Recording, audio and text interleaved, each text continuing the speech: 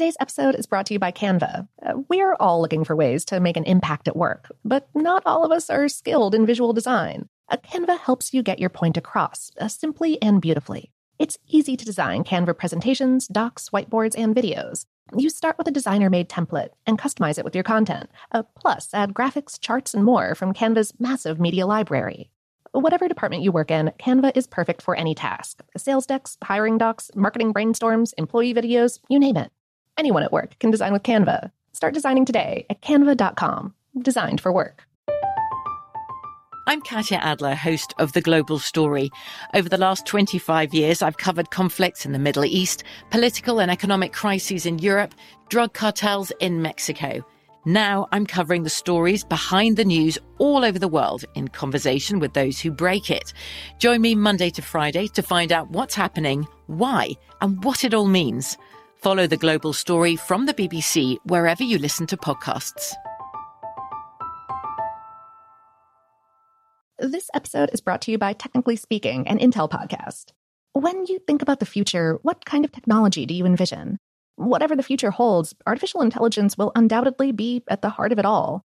Join Graham Class as he hosts Season 2 of Technically Speaking, an Intel podcast, and hears from the minds transforming healthcare, retail, entertainment, personal computing, and more with the help of AI.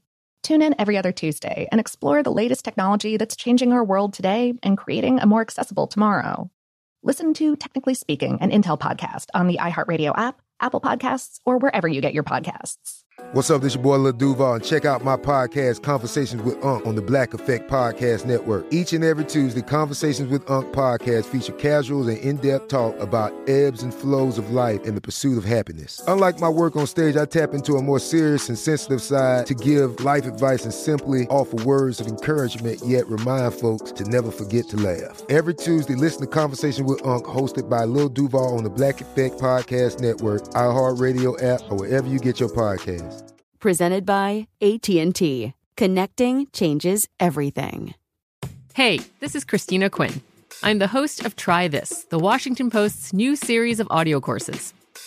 The idea behind Try This is to become better functioning humans without having to comb the internet for countless hours. In our first course, we learned how to sleep better. Now, we're going to learn how to make our friendships stronger. I'll offer expert tips that are doable, and I'll keep it short. So let's do this. Class is in session. Find Try This from the Washington Post wherever you listen. Welcome to Brain Stuff from How Stuff Works. Hey, Brain Stuff, Lauren Vogelbaum here. As some automotive safety experts have long suspected, recent studies show that the more technology we have in our cars, the worse we drive. And that includes cars' infotainment systems and active safety systems. The American Automobile Association, or AAA, sponsored a study that confirms how distracted drivers get.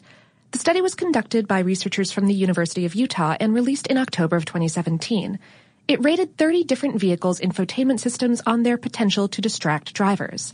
The study found that navigation systems were the most demanding distractions, and that tuning the radio and programming the navigation took drivers' eyes off the road longer than making a phone call or texting.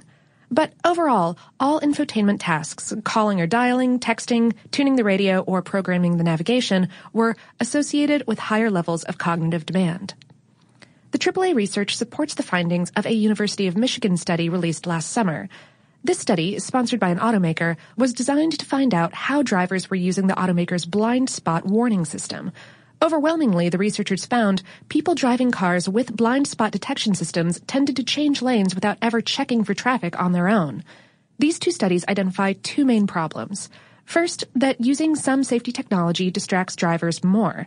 And second, that drivers use safety systems as a primary source of input rather than as a backup. This all hints at a third problem, that automakers are racing to develop these types of technology, and some are less cautious than others. Combined, these factors add up to a lot more drivers paying a lot less attention on the road. We spoke with Bill Van Tassel, manager of driver training programs at the AAA. He explained the new technologies are sort of a double-edged sword. If they work properly and drivers use them properly, there is a net safety benefit. If it doesn't work properly or the driver changes his or her behavior, there will be a net loss of safety.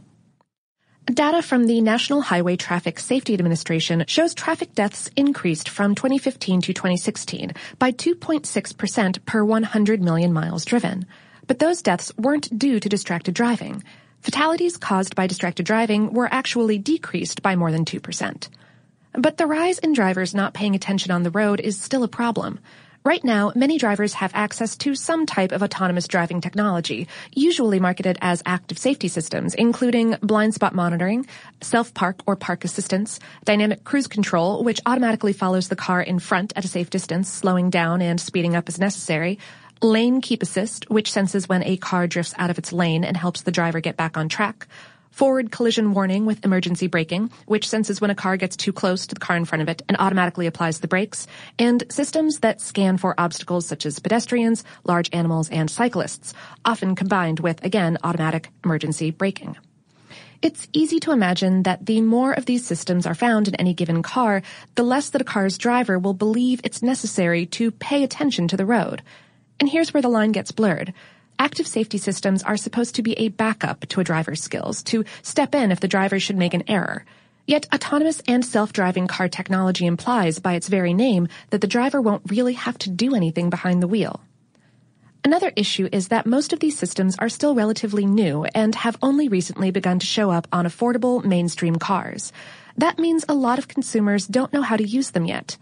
Further complicating matters is that there is no consistency, enforced or voluntary, among the auto manufacturers, so these systems can operate very differently between brands and models. Eventually, a true self-driving car will use all of these systems and more, networked together to ensure the car never comes too close to neighboring traffic or other obstacles. However, even then, and certainly now, drivers are still supposed to remain in control of their vehicle. Since many drivers already show too much confidence in active safety systems, some safety experts worry that it will be hard to convince people to pay attention to the road in an even more autonomous vehicle. Experts suggest that standardizing technology terminology will help consumers understand what they're buying and how it really works, and further, that auto manufacturers should work with dealers to make sure that information is getting across to their buyers. Van Tassel of AAA maintains that ultimately the responsibility lies with the driver. He said, "You should know what your vehicle's systems will do and what they won't do. You're the one taking the vehicle on the road, so you need to be the one who steps up and initiates that." As for the original question of whether our driving skills are deteriorating, Van Tassel is a bit more optimistic. He points out that drivers now need to learn how to use 20 or more new kinds of technology, so in a sense, our skill sets are expanding. In the future, traditional driving skills may no longer be necessary, but fully autonomous cars are still a long way off. For the time being, drivers should be ever more vigilant and ensure they're using self-driving technology as intended.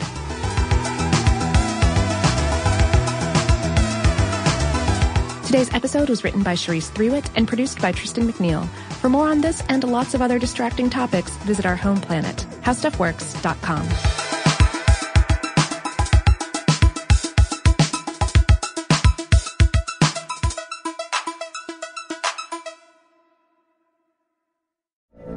From BBC Radio 4, Britain's biggest paranormal podcast is going on a road trip. I thought in that moment, oh my God, we've summoned something from this board. This is Uncanny USA. He says, somebody's in the house, and I screamed. Listen to Uncanny USA wherever you get your BBC podcasts, if you dare.